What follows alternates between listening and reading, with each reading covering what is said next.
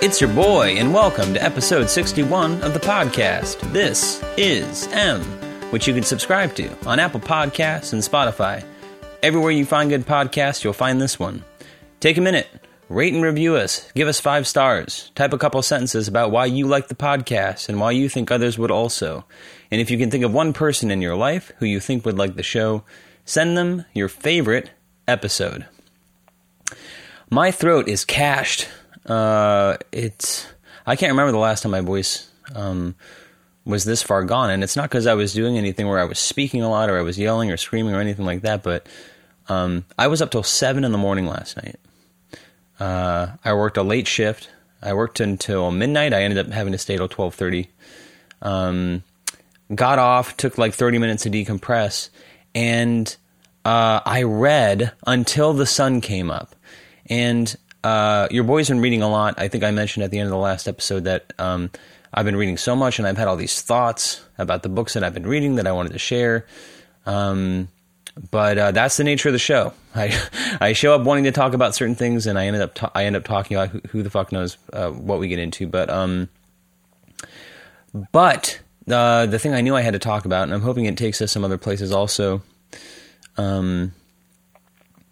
is I've been reading The Exorcist by William Peter Blatty, and I don't know if I've gone into it before on this podcast, but The Exorcist is one of the most important movies in my life, and it's this, I'm like most people, it's the scariest movie I've ever seen, and I think when I saw it as a kid, it was legitimately traumatizing. Not the way that being sexually assaulted would, but I mean, it literally was a trauma for me. I first saw it, I was probably like 11 years old. I was spending the night at, my brother and I were both spending the night at our mutual friend's house. I won't say his name, I'll just say it starts with a C. And so we were at C's house, and he was kind of from a family like ours where there just weren't a lot of rules in the house. I'm thinking of another friend of ours in particular who we were growing up with, who came from a completely different family from ours, where by comparison, we thought his parents were very overprotective. It sounds silly to say, but it's like he couldn't watch certain movies, he couldn't eat certain things, he had a very strict bedtime. And I think I even sensed, even though my brother and I were good kids growing up, at least I think so, I always sensed some apprehension on the part of this other friend of ours from his parents.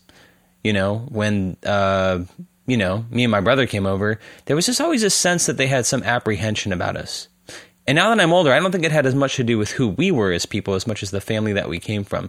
And it's not that we came from a bad family, but when I look back on my childhood and just knowing who my parents are, it makes sense to me that other parents probably approach us with some apprehension or at least some confusion.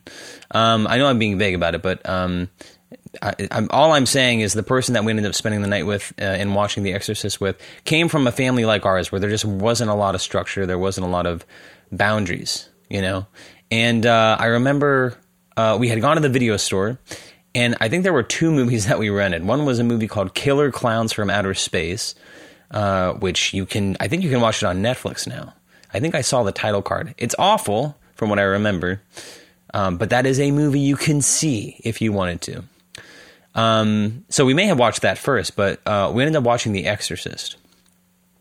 And one great thing about the movie, The Exorcist, which is also great about the book, is that it's a very slow burn. It takes a long time for things to really get going.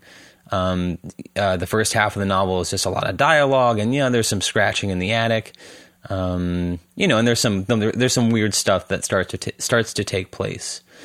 But it's not until about halfway through the book where things really go off the rails, and the movie's the same way. It's just a nice slow burn, and it's the type of filmmaking that just doesn't get made anymore because people don't have the attention span for it. And frankly, even now, if you go back and watch The Exorcist, you might be a little bored with it in the beginning. And also, I think there's this other part too. I was just talking with my brother about this, checking in with him, and I told him I had been up reading The Exorcist, and he reminded me that he and his wife saw it in the theaters last Halloween. And normally his wife is someone who just doesn't do well with scary movies. I think they had watched... It was kind of funny, actually. My brother texted me and said that they were watching Good Time, the Safdie brothers film. These are the same people who did Uncut Gems, which was a movie that when they saw it in theaters, his wife had to walk out. It was just too overwhelming. Anyone who's seen that movie can tell you it's filmed in such a way that it's annoying. That there's constant noise. It's very grating. It's very tense. And his wife couldn't take it. So when he reminded me that they had seen The Exorcist, I said, well, your wife must have been out of her mind. And he said, actually, no. I think people who see it as an adult, they're not that spooked out by it, maybe it's dated. Maybe these things just aren't as scary when you're an adult. But that, and in some ways I get that. I think the pacing is different, which is sort of what I'm talking about here. Another thing that you don't really get hip to until time passes and you look back on things is the technical limitations. And I'm not just talking about special effects. I'm talking about even things like sound sync, image quality, focus, audio editing, color grading, all sorts of weird stuff. Pacing, the editing of pacing is just very different. We're not used to how, because we can be so precise now with edits or sound or whatever it is because of digital technology, we forget that these things were much harder to do in an analog world, where editing was a matter of literally cutting tape and splicing it together, and sound was the same way. So it's easy to go back and watch a movie like The Exorcist, and there's it's the same thing as like we're so used to hearing auto-tune now on vocals that if you just go back to the early 2000s and listen to a top 40 pop song that was done by, an alternative rock band where there, probably was not there. I mean, obviously auto-tune was starting to come in there, but there's not a lot. It's you can hear that people sing out of key. And it's not that they're singing poorly. They're singing how people normally sing, which is not perfect. But because we're so used to auto-tune and perfection, and when you record music, everything is put on the grid. You record the drum track, you go back and line it up perfectly with the metronome, and then every other track gets lined up perfectly also. Because we're so used to that, you can hear recordings that used to sound perfectly fine, and there's just something off about it now. It just rubs you. You hear the float of the rhythm. You hear the choruses just don't hit as hard because they're not as layered. Either they were limited by the track count or just it's what it was. So I guess I'm saying there can be that element to movies also. You can just go back and watch an old movie, and you just don't get lost in it as easy. But then there are films that seem timeless. I'm hoping one comes to mind quickly, but it just has that much more impact when you do see an old movie that looks timeless. I don't know, Citizen Kane came to mind. I know that's kind of a cliche example, and of course there are some shots in Citizen Kane that are going to look dated. But overall, the fundamentals, so anyone who has mastered the fundamentals of filmmaking, that stuff is timeless. For the same reason that when you go back and listen to records like Zeppelin, I don't pretend to know all that went on in the editing of those records, but for the most part, if you were a band like Zeppelin, you can do it live. Maybe you were inebriated, and so maybe the live show is affected by your drug intake, but that's your band. You had to kick ass as a band. Where now that's sort of seen as a luxury. But anyway, I'm getting off topic with the music stuff. The point is, for me, seeing The Exorcist was truly traumatizing. And it wasn't just scary for me in the way that jump movies are scary. I remember seeing entire scenes that were just mind-shatteringly scary. And I say it was traumatizing because in a way I had never experienced anything like that. And I'm not supposed to say literally, but it's true. I literally didn't know that you could feel that afraid. I had never felt that scared before in my life. And it wasn't just like fear. It was, I was hearing things. I was hearing language I never heard. I was seeing images I never conjured in my wildest nightmares. And it was just, I'm hard pressed to think of another movie watching experience that was so viscerally impactful, and I was reading the book, and I was taken back to that place because I probably read the book when I was like 14 or 15, and I remember it being really good. So I was, I had no qualms picking it up. I basically finished the last book I was reading, which was Carrie by Stephen King, which maybe I'll have some words about also, which was incredible. I mean, Stephen King is a truly great writer, and maybe not perfect, and he's not Vonnegut, say. I mean, when you read something like Vonnegut, it's not just good writing and good storytelling. I mean, there's a whole there's structure, there's all sorts of stuff going on there. It's like unqualified high art. And I would say Stephen King actually gets there also a lot of times, but I guess the other contrast to that, if Vonnegut's at one end of the spectrum, a lot of people want to put Stephen King at another end of the spectrum, and I don't think that's fair. I think Stephen King is a truly great writer. When I compare him to someone like Michael Crichton, I reread Sphere, which was not as great. Very important novel for me growing up, which I went back and read, and it's not great. It's nothing new there. Plenty of other novels and movies have touched on similar topics and done much better. And it's just kind of, I don't know. It's the type of writing that really holds your hand through the process. The characters are really one-dimensional. And there's actually, there's actually a lot of misogyny. There's one character, her name is Beth. And through the novel, she's kind of this sort of assertive, kind of feminist, kind of sticks up for herself kind of character, which you kind of admire. And then at the end, Crichton sort of talks about how she's a perpetual victim and how she blames the world and all sorts of stuff. So just funny to see how far we've come.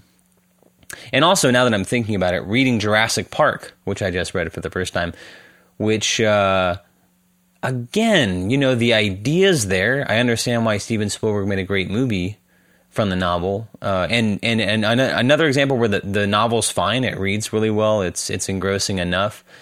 Also very slow. Nothing happens for the first part of the novel. There's a lot of science talk. Like, I'm surprised there's that much science talk in it.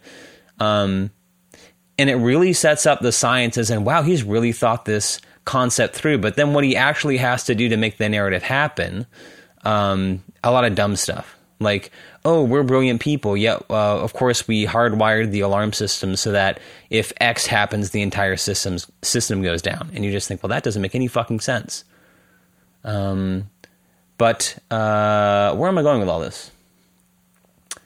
I am trying to say, I guess I'm trying to get back to the idea that I was reading The Exorcist. It was engrossing, and like the movie, it was terrifying. And as I was getting through the book, I was, and as weird things were starting to happen, I was starting to feel that icy grip on the back of my neck as I was reading it. As certain things would happen, there would be the climax of the chapter where something spooky would happen. And I would just feel this like this spooky feeling. And it's weird when that happens with a book because it's in your mind, It's not just a movie that you can sort of, I don't know, just kind of turn off and turn away from. I find when I'm reading a scary book, it's like I actually start to populate the room I'm in with the monsters. And one, I was kind of doing it with Carrie a little bit. I mean, Carrie was like also truly engrossing. I mean, as it's very swift, it moves very quickly, it's very succinct, and it's just incredibly well written and also well structured, and also has really interesting symbolism in this kind of circular structure with like religious symbolism with the blood of Jesus, and then Carrie's menstruation, and then having the blood poured on her at the end, and just I don't know. It's a really good book. If you haven't read Carrie, you should. But it sort of lingers a little bit. It's a little spooky. And when I was reading The Exorcist, I get off work 12:30, take about 30 minutes, I start reading again. I was in the thick of the book now. I was probably halfway through it. And after I start doing my reading, I get so kind of freaked out. I start doing stupid things where I start feeling like a kid again, which is like, at some points I have to put my bookmark in and take a leak or something. And it's like, I feel kind of spooked out just walking to the bathroom. Or when I'm actually going to the bathroom, I have this dark window on the toilet. If you're sitting there or even standing there, there's this dark window, this sort of fogged out glassy window. It's the middle of the night. It's like 3 a.m. and it's like I'm terrified. All of a sudden, I'm going to see Regan's, who's the young girl in The Exorcist. I'm going to see her demonic face, like just pressed up against the glass all of a sudden. Or as I'm laying in bed, I'm like on my belly, just sort of reading, laying down, and I start getting spooked because I can't see behind me, as if Regan's going to like, come out of the bathroom door, or just in the middle of the night, you hear weird noises. It's just starting to freak me the fuck out. And then you really start torturing yourself when you start, in the preface of Night Shift, Stephen King talks about this idea. Like, he's doesn't believe in the supernatural, but like most of us, he feels spooked, like leaving his leg exposed on the bed just in case the monster reaches up and fucking grabs you. I'm reading this book and it's like I'm starting to picture Regan like crawling out from under the bed, or just like jumping up or opening my closet, and it's just like you start torturing yourself psychologically. And it sounds stupid to say, but I'm not shitting you when I say, once I started reading, I was so freaked out. I told myself, you're going to stay up until the sun comes up, because I didn't want to I started yawning, but I was like, just push through, because I honestly didn't want to have the experience of like closing my book, turning out the lights, and laying in bed with all the junk I had just put from this novel in my head, just kind of festering. A lot of people talk about this deleted scene from the Exorcist movie where Regan comes down the stairs like a spider backwards. It looks fucking awful in the movie. It's not cool at all. But in the book, the way it's described is fucking horrific. And there's something about the book, too, which is I've seen the movie a dozen times. I know it very well. And I guess the same thing kind of happened with Jurassic Park also, which is I've seen the movie, I know the film, and yet when you read the book, I guess there's this concern that you're just going to picture the movie in your head. And I kind of get that. There's certainly parts as I'm reading The Exorcist, I'm equating it with the movie. But in some ways, I knew I was reading a really good book because I was lost in the world that the book created. And I wasn't picturing the actors from the movie. Now, that's weird when you think about that. And the same thing happened with Chuck Palahniuk when I just reread Fight Club, which I don't think we spent a lot of time talking about, but I've been thinking about this because I would say most of the books that I've read recently all have movie adaptations. And I've seen all those movies. And yet as I read the books, I don't always, sometimes I do, but I don't always picture the world of the movie. I wonder if that's a good sign that you're in the hands of someone who's a truly talented writer. It really shows you that they're able, even though you already have this precedent of seeing the movie, they do such a good job of painting a picture that you almost have to let some of that stuff go to accommodate what they're writing about. And especially with something like The Exorcist. And this goes, I've talked about Jonathan Blow, the video game maker. One of the major takeaways I've had from just conversations I've heard of him is just different modalities of expression, and what certain art formats do well that others don't. Video games do certain things very well. They're good at doing educational stuff, but video games are not very good at being movies, which is what most people want them to be. And movies are very good at telling a certain type of story. And there's a lot that's in The Exorcist that translates very well to film if it's done right. A lot of the horror, a lot of the visual, nightmarish kind of stuff. But there's something that the novel does too that you just can't express in film. And as you're reading the novel, there's so many other layers that you go, oh, that's what they were going for in the film, or that's why that dialogue is there, but that wasn't clear to me. For example, Regan, who's possessed, has a lot of personalities that the demon sort of brings forth, right? In the movie, it's not clear that the voices are coming from are supposed to be different characters that you've met earlier in the movie. But in the book, that's much clearer. There's a lot going on in the book that's much clearer. But obviously, books are very good at getting into the psychologies of characters. And as you read the book, The Exorcist, well, I'll say this first. I remember when I first got The Exorcist on DVD years after seeing it for the first time on VHS from Blockbuster. When I got the DVD for myself, William Friedkin, or Billy Friedkin, whatever you want to say, the director of the film, he had this intro where, it's a little bit of, I don't know what you call it. I don't know. People write their own story. They want to reframe how a movie's experienced, especially after it's been successful. It's like they know The Exorcist is taken as a great horror movie, but they almost have this preface because they kind of want to contextualize. They want to give it a new spin. They want you to see it through a new lens. And it's not that I think he's wrong, but there was something about this intro that always stood out to me. They have this sort of director's introduction to The Exorcist. You know, maybe it's like the 20 or 25th anniversary sort of DVD, whatever the hell. But he's saying, you know, a lot of people think this is a horror movie, but really it's a movie about good and evil. And depending on who you are, that'll be your takeaway from the film. You know, if you believe that the world is a good place where good ultimately triumphs over evil, you'll see that in the film. But if you believe that the world is a dark place where there's evil lurking around every corner, that will be your takeaway from the film. And that's true. I think that's pretty clear in the movie and in the book especially. But the thing that the book is really about, I think, is about a crisis of faith. And whether it's Slaughterhouse-Five, whether it's Carrie, all these sorts of things, you know, and maybe this is Captain Obvious to the rescue here, but, you know, the reason that they're good is because the plot is one thing, or the dressing is one thing, but, you know, the structure is something else entirely, and it's something accessible. You know, obviously The Exorcist is scary because it's just fucking scary, but it's scary for very specific reasons. You know, it's not an accident, I don't think. It's not an accident that the girl who's possessed in The Exorcist and the horrible things that happen to this person is like a 12-year-old girl. You know, one of the most vulnerable members of the population, right? They're like walking prey for predators.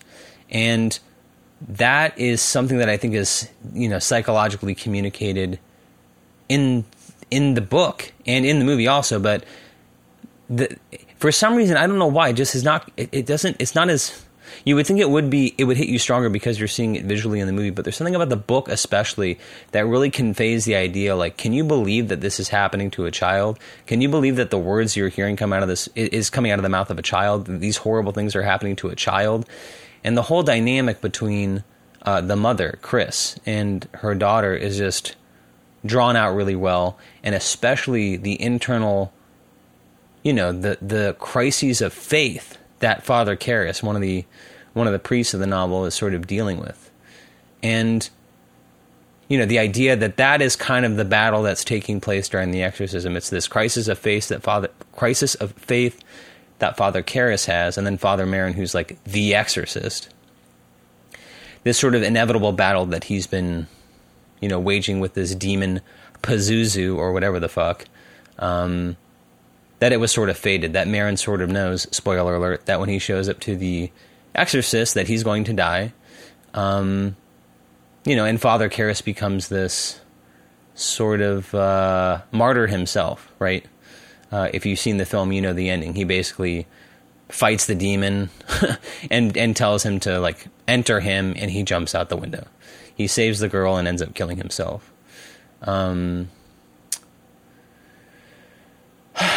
Yeah, but Exorcist, yeah, a terrifying book. If you haven't read it, I highly recommend it. Yeah, I don't know. I'm also thinking about Carrie.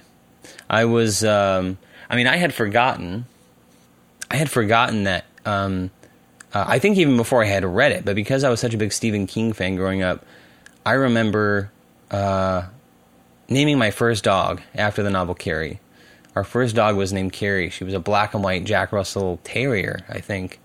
Just a little spotted Jack Russell Terrier. And, yeah,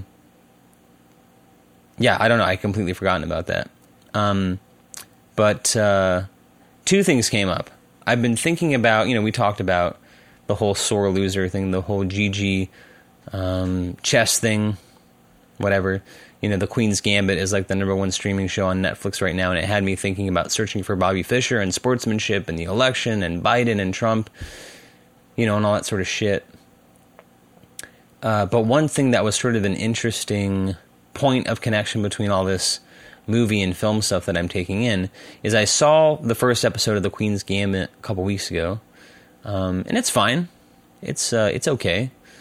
Watched the second episode with my girlfriend the other day, and there was an interesting moment in the second episode. She's playing her first tournament. She's doing really, really well, and she's in the middle of this great match, and she has to excuse herself. She runs to the bathroom, and she has her first menstruation. And there's this scene where she's like trying to like deal with the blood, and she has to like get a sanitary napkin from another woman who happens to walk into the restroom. But if you've ever read the story Carrie, or if you've seen the movie, you know that's the inciting incident of the whole novel. Carrie White, I think is her name, is the main person of that story. And the novel opens with her in the shower after PE class and menstruating for the first time. And because she is raised in this fundamentalist religious nutjob's house who never explains sex to her or sexual development, she thinks she's dying. She thinks that something's wrong with her. And all the girls in the restroom who are incredibly cruel just like throw sanitary napkins at her and scream, "Plug it up." Just interesting. But I guess in a way it makes sense. They're kind of connected, and it's in some ways it's why I think, you know, a lot of people are watching it, so I feel kind of like a grouch bringing it up, but it's not great, The Queen's Gambit, and you'd think it'd be right up my alley because it's about chess, and the chess stuff is kind of interesting. But there's something about the plot that just, it's very predictable, it's very cliche.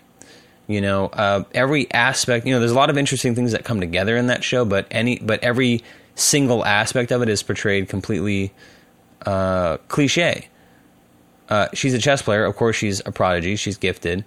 You know, she goes to a orphanage for girls. Of course, you know, she's kind of treated like shit. She goes to school finally, or she gets adopted. Of course, she's adopted into a family because of the time period where, you know, the mother is kind of a Stepford wife, alcoholic, pill popper, you know, trying to be, you know, a perfect housewife for her aloof and estranged, misogynistic husband. And of course she goes to school and nobody likes the new girl, and there's the cool girls who shun her. And of course there's the awkward scene where she goes to the cafeteria for the first time and she can't sit with the cool girls and they make fun of her sneakers. And at one point you can guess she's putting her books in her locker and somebody walks by and gives her a little shove. And of course she shows up for her first chess tournament and they're like, "You can't play, you're a girl." And then, lo and behold, what happens? She starts playing and kicking everybody's ass. So, I mean, it pretty much writes itself, right? I will say the lead actress in it is fucking phenomenal. You know, for everything that's kind of going on around her, she's just very natural. And I don't know. I'll have to watch more of it, but in some ways uses physicality very well. I don't know. Some people hold the camera very well, and that's something that she seems to do.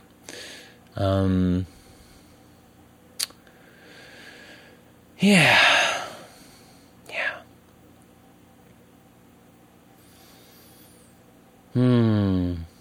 Yeah.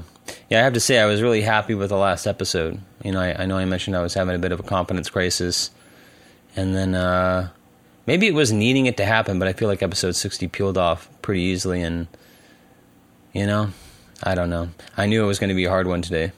Not only was I up late, but yesterday I went on this, like, literally my legs are jelly. I went on this hike with my girlfriend. It was supposed to be a 4-mile hike. I think it ended up being like 6. And it was just fucking brutal. We got lost 3 different times. And to correct at some point, we had to go down this. I mean, if this was a ski slope, it would have been a black diamond. I mean, the thing was like nearly fucking vertical, but we're going down it. And of course, hiking uphill is difficult, but I think people underestimate the difficulty of doing anything downhill, because you have to use weird stabilizer muscles that you don't use all the time. And even if you're just standing there, your muscles are in constant strain. And my girlfriend, how do I say it, doesn't have phenomenal balance, which is sort of surprising because she was a gymnast when she was growing up. And yet when we do these things like having to walk downhill, she just steps very precariously. Whereas I'm kind of go with it. You know what I'm saying? I don't know what that is, that reflex of like being able to balance yourself, or just kind of trusting. And even if things start to go a little hairy, you can sort of compensate for it. Like kind of like leaping on rocks across a river or something like that. Like you just kind of have to go and do it. But that would like freak my girlfriend out. And even walking downhill is precarious for her. So I'm spending most of my time on this incline, even if I'm standing sideways, just sort of standing there.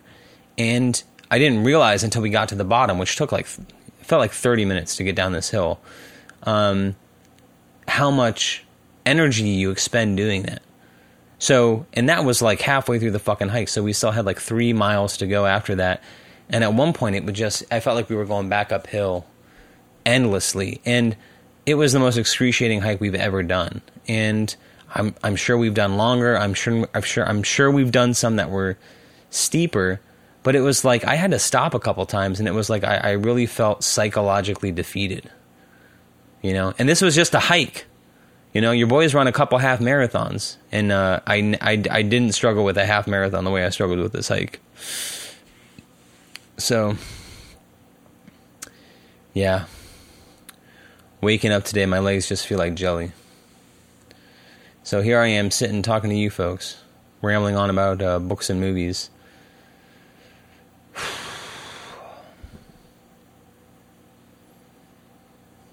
I don't know what's going on in the world, man. Trump's not letting go in the White House, that's for sure. It is kind of funny. They had this article that they said Trump finally admitted that Biden won the election, but he's not conceding. There's something about this 24-hour news cycle where we have to make news and we have to manufacture news all the time.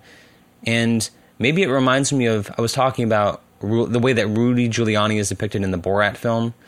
There's something about that that's a microcosm for how I'm sort of like experiencing the world of news and stuff, which is when you actually see the footage of what happened in the Rudy Giuliani thing, not much happened, and certainly not what people are, what people initially were purporting to have taken place, which is Rudy Giuliani. Look, if you just looked at the news, you would have thought that Rudy Giuliani knowingly solicited a 15-year-old girl for sex in a hotel room, and they have it on film. When you actually watch the footage, you realize within the narrative of the movie, as an audience member, we know that this person is supposed to be 15. Clearly, the actress playing this person is not 15, and nowhere in that scene is it ever made clear to Rudy Giuliani that she was 15. He thinks he's sitting across from, a young, attractive news reporter. And if you look at the physicality, she, anyone in their right mind would have thought that she was seducing him. Now, I know he's married. I know this doesn't look good as a politician, but it's just kind of a look into somebody's life that we kind of know happens all the time. Is what we saw Rudy Giuliani doing any different than what a lot of rock stars do or what celebrities do or actors do? This kind of shit happens all the time. And anyone would have thought that this person was putting the moves on them, right? Oh, come into the bedroom. Let me help you take your microphone off. Rudy Giuliani assessed the situation, I think, the way anybody would, which is that this girl is coming on to me because I'm a powerful man. Of course, she's much younger than I am. Of course, she can't possibly be physically attracted to me, but she's attracted to power. And it's not until Borat jumps in with his G-string or his assless chaps or whatever he's wearing that he hears 15 and freaks the fuck out and rightly gets the fuck out of there. Now, again, I'm not saying it looks good. I'm not saying Rudy Giuliani's a good guy. I'm just saying it's not what we're talking about. And so I've just seen this headline all day today about Trump finally admits that Biden won the election. But when you see the quote, it's something he says in passing. And he doesn't really believe it. Or if he does believe it, I'm just saying it's not like he's conceded anything. Trump says 1,000 things a day, but it's like because we have this 24-hour news cycle, we just have to take, just the shavings of what somebody says and sort of spin an entire article about it. But when you really look at it, there's not much there. These things don't really stand up to a lot of scrutiny.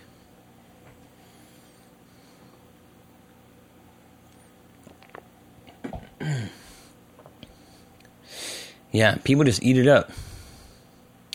I don't know. I feel like people, no matter what side of the aisle you're on, if you just sort of consume news all day, to me that's a problem. I think there's something. I mean, obviously there's the part where we hate. If you're a liberal, you hate the conservatives. If you're conservative, you hate the liberals. So a lot of what people do is they just like to see people who they think are dumb and they feel smarter than engage in the world. Like as long as we have someone to point to and say, well, at least I'm not that person, then we get to feel good about ourselves. But I think that's a big part of it. But there's something else too. I think people now more than ever, just look at the cacophony of what the world appears to be. And I'm not saying it makes them happy, but there's something about that adrenaline rush or whatever it is of just seeing the chaos and having such a strong visceral reaction, especially if it's like loathing and hate, that I think people are genuinely addicted to it. I think there's something about social media where just, even if you're just scrolling your Facebook feed and you fucking hate everything that's there, I think people get addicted to that. I mean, I even wonder why I even click over to Facebook. I mean, I'm probably like you. I have like an ecosystem of websites that sometimes as something else is loading, I just mindlessly click through while I'm waiting for something else. You know, it's like I check the Instagram, I check the Facebook, I check my email. I check my email probably more times than I mean, how many times do I check my email a day? Maybe like 15? And it's not like I'm even doing it consciously. I'm just doing it out of habit. And it's the same thing with social media. When have I ever, I mean, I'm trying to think now. When have I ever clicked over to Facebook and seen something that was remotely interesting? Or maybe interesting is the wrong word. Maybe it's remotely satisfying. Nothing. It all makes me angry. In fact, you know, people say, well, yeah, Facebook sucks, but I enjoy staying connected with people. The fact that I'm connected with you on Facebook, I've probably grown to dislike you. Like, the reason I like you is because I only see certain parts of you, you know? And I'm not saying this is a bad thing. I'm just saying, until recently, this is how people engaged in the world. They were very selective about what they showed people, and then they had a personal and they had a public and a personal life, right? Now we're just getting constant exposure to people. People are using social media as a way to like reveal all of themselves, and that's celebrated, right? People think this is honesty. Well, I'm not entirely sure that that's true. Or maybe if it is honesty, I don't think there's anything wrong with keeping things to yourself. You know, the fact that you have some compartmentalization in your life and you're sort of thoughtful about the things that you present to the world and the things you keep to yourself, I don't think that just means that you're inculcated into the cult of the dullards, or that you're somehow... what do they do with the Matrix? Everybody overuses this phrase, red pill or blue pill. You know, it doesn't mean that you're in the fucking Matrix because you don't want every social interaction you have to be this sort of catharsis. You know, I think Sam Harris? I think Sam Harris wrote this book years ago. Maybe 15 years ago. I think it was called On Lying. You have to look it up, but it's a very sort of short little, probably more of a tract than a book about lying and honesty. And I think he goes into this topic of, you know, sometimes not saying the truth is actually a form of politeness. You know, if somebody walks up to you and says, "Hey, how are you doing?" They don't really want to hear about the state of your bowels. You know, if it's been a loose stool day and somebody says, "Hey, how's it going?" You can't say, "Well, my stools have not been fully formed." That's not really polite. You know, you've unwittingly invited somebody to now be considering the state of your bowels when that's not really what they wanted. What they really wanted to hear was that you're fine and move on with their life.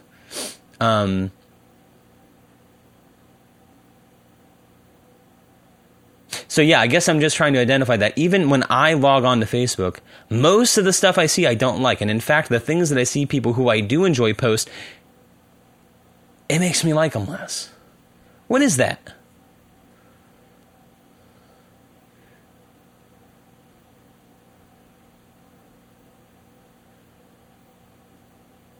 I mean, this is where you really start sounding like an old man, but it's like when I think of having kids in the future, if I do have kids, I sort of,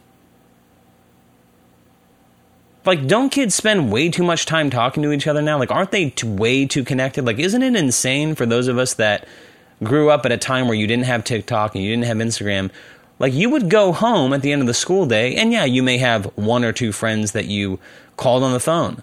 Or, you know, I was part of the generation where people were just starting to use, like, an AOL, Instant Messenger, right? And you would have some people who would be on there all the time. But more often than not, when school was over, you know? And the people that you went to school with every day disappeared. And now it's just like, yeah, the school schedule starts and stops at a certain time, but that social connection continues not just, you know, when school is out, but for the rest of your life. You know, I've always thought of social media in our lives now as like you move through life and you just gather people like Indiana Jones walking through the fucking temple in the beginning of, is it Raiders of the Lost Ark? Whichever one where the boulder is. There's that whole opening sequence where he walks through the temple and there's just spider webs everywhere. And it's like you just accumulate these webs of people as you go through your life. And because we have social media, people just stick to us. I mean, the most insane interaction of my life was when I was in New Orleans with my girlfriend. She was there for a conference. And I felt like such a, I don't know what you call it. If you have there's a sugar daddy, right? And then there's a sugar mama. So, but what are you? Are you a sugar baby, or how does that work? Clearly, I'm not involved in this lifestyle, but what are you called when you have a sugar mama or when you have a sugar daddy? Are you just a sugar baby? But anyway, your boy was a sugar baby in New Orleans while my girlfriend was at her conference, and I was just spending the day riding a bike around New Orleans when it was like 106 degrees outside, drinking ices, and just like seeing the fucking area, seeing, where did I go? What's that famous part? I don't fucking know. Anyway, I biked like 13 miles around New Orleans. I went to the store, got an icy. I ended up hanging out at the pool for like 4 hours. And so there was these like cohorts that would come by the pool, you know, every hour or so. And at one point, this girl comes. She's at some conference of her own, kind of a middle-aged lady. And for some reason, there was two things. She told about this story about, like, she was just sort of relaying her conference to, like, people there. And she was clearly way too talkative and nobody was really interested. But she said a couple things. One, Kelly Clarkson sang for them, which was insane to me.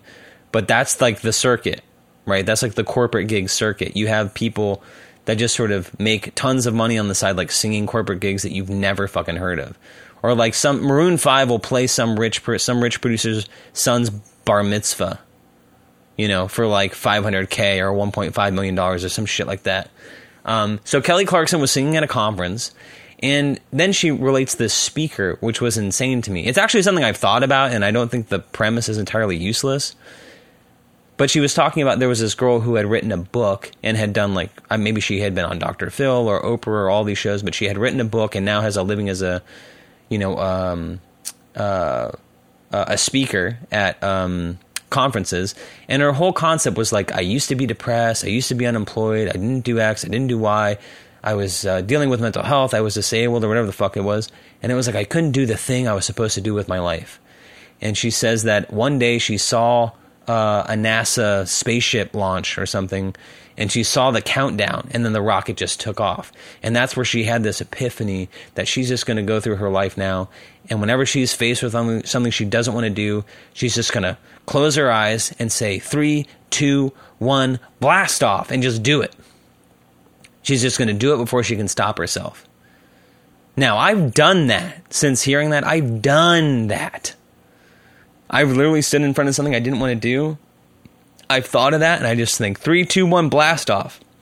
Now, a lot of times I don't do shit, but sometimes it gets me to do something, right?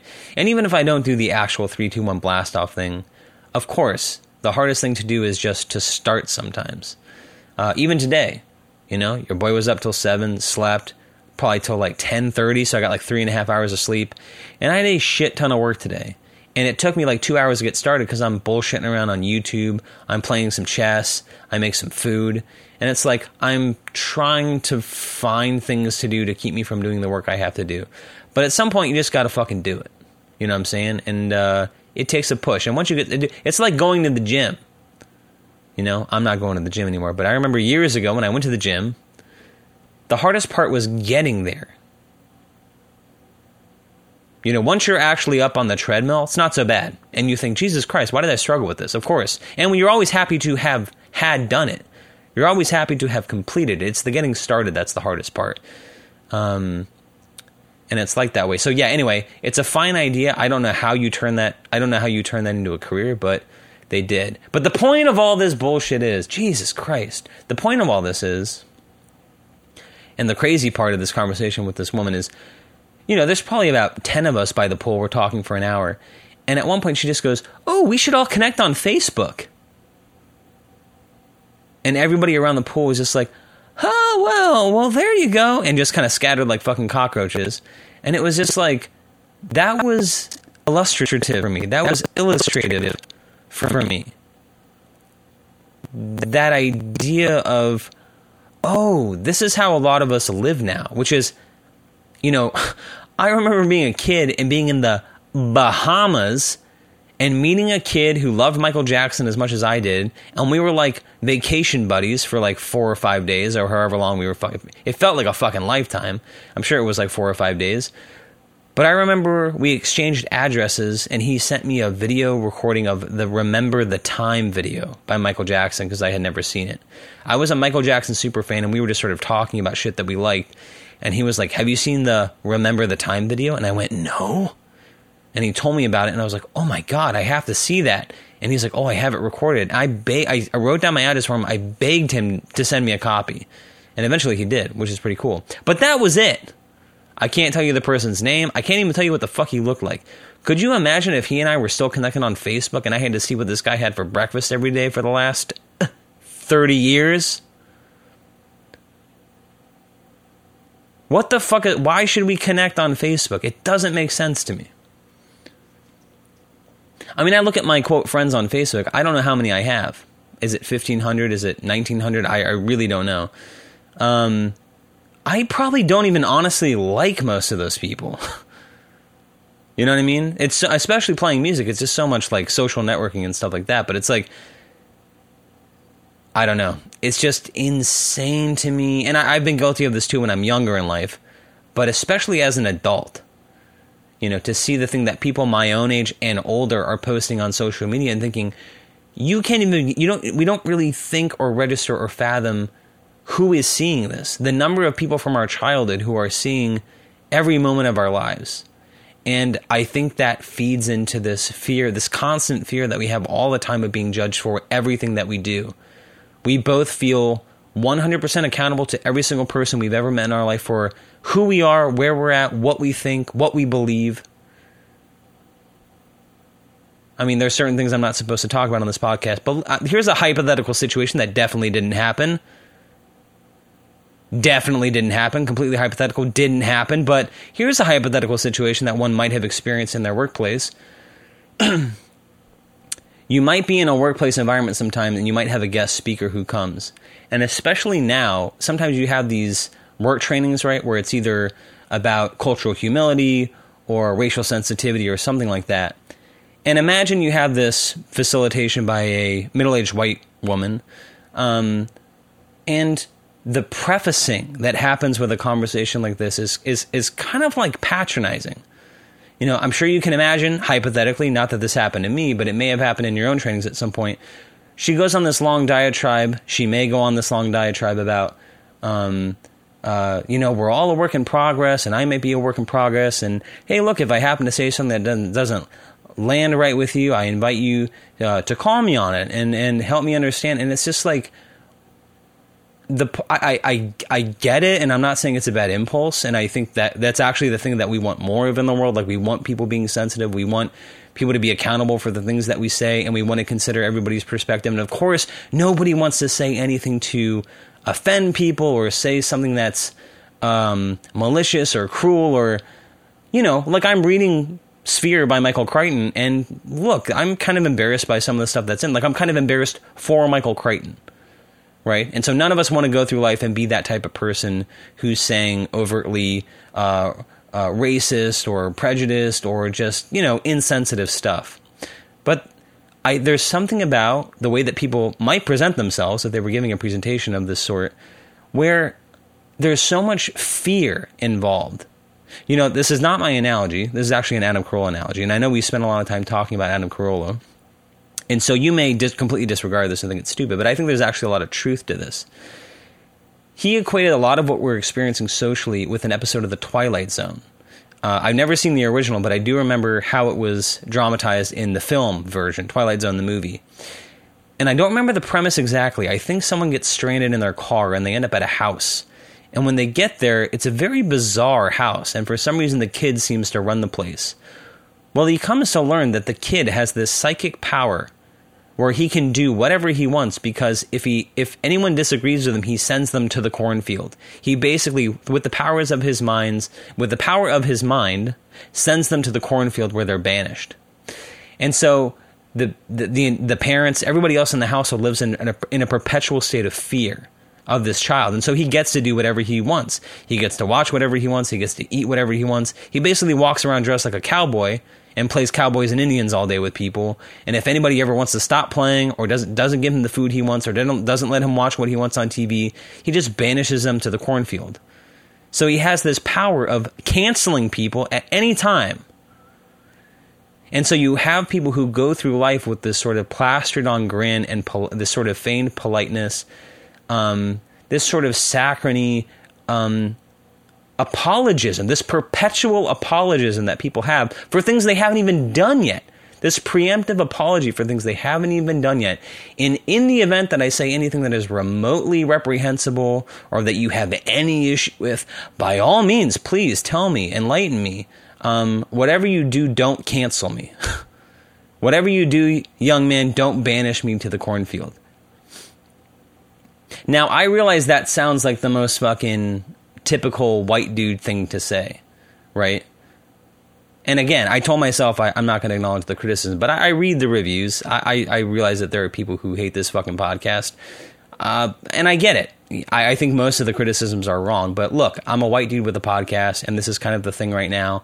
And you got a lot of white dudes with podcasts kind of giving their take on social issues, and I get it. Nobody wants to hear from me. Nobody cares what I have to say about the situation. But I think that's observably true, and I don't care what race you are. I think that's the way things are right now. People live in a perpetual state of fear. And so, of course, my real point here is not about cancel culture as much as it is about the way that this interconnectedness that we have all the time, this sort of ubiquitous accountability we feel to, and not just everybody that we work with, everybody that we've met in our social circle, but in some ways people we've met throughout our entire lives that we're still connected with, who we have no fucking business being connected to. We feel accountable for everything we think and do and say. And we see the way these stories get played out in the world. In some ways, it goes back to, I'm talking about the minutia. The minutia that means nothing, we see it get fed into the news cycle, and we see how important these things become. You know, I'm picturing like cotton candy. It's just a little bit of sugar and maybe a little bit of flavoring. I don't really know what cotton candy is, honestly. But can you picture cotton candy being made? You don't even see it happening, and yet the cotton candy vendor is spinning that little cardboard spindle or whatever, and it just sort of accumulates, right? And before you know it, you have this big fucking pillow of cotton candy. That's kind of what the news is, right? It's people just looking for these germinal bits of nothingness and spinning something meaningful out of it, when really it's just a bunch of empty calories. It doesn't actually mean shit. But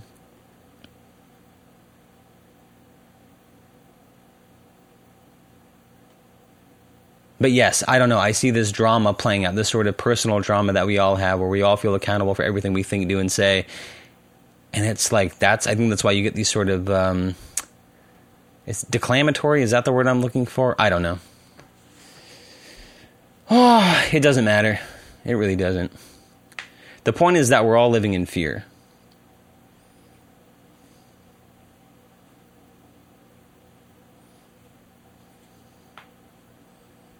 And yeah, it's fear of politics. It's fear of, it's fear of Trump. It's fear of, there's a lot of things to be scared about. But I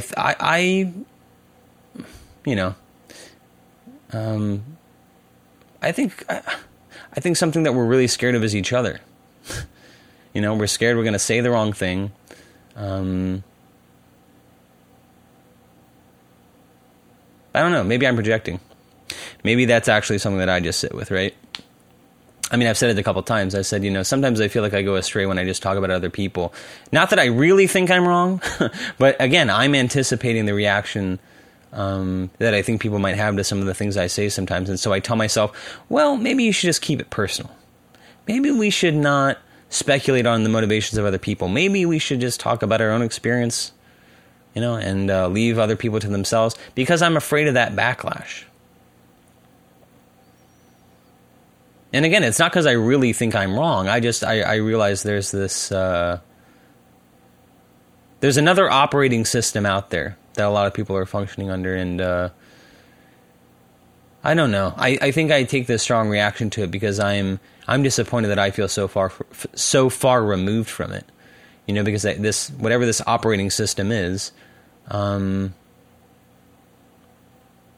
paper I agree with its principles, but the way it's playing out is really odious to me. And I don't know. It just, I feel like I'm sort of set up to be misunderstood, you know, because I feel some opposition to it, and the way that I don't even know what to call it. I'm calling it an operating system. Is it the zeitgeist? I don't know.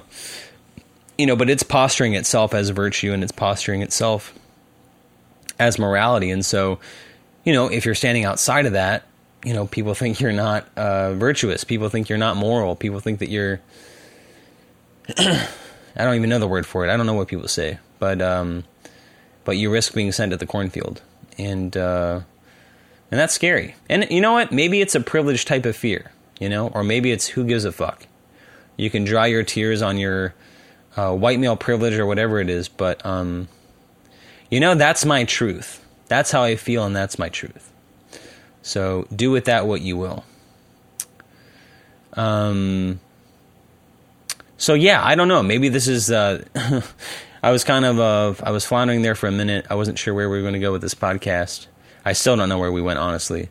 But I'm not going to crucify myself for this episode. I think whatever happened today is probably a consequence of the grumpy hike I took and staying up till 7 in the morning reading The Exorcist. So what's next? I don't know. I think I'm going to read this book Shibumi by Trevanian, I think it's a moniker of another author, but Shibumi is this book that I've seen referenced in the culture a few times. I've had a copy of it for like 10 years, and I've just never read it. And as I'm waiting for my next books to arrive in the mail, I don't know, I need something to read for the next couple of days. So I think I'm going to read this book called Shibumi by Trevanian. It's kind of interesting, actually. I think it references Go, which is an interesting game like chess.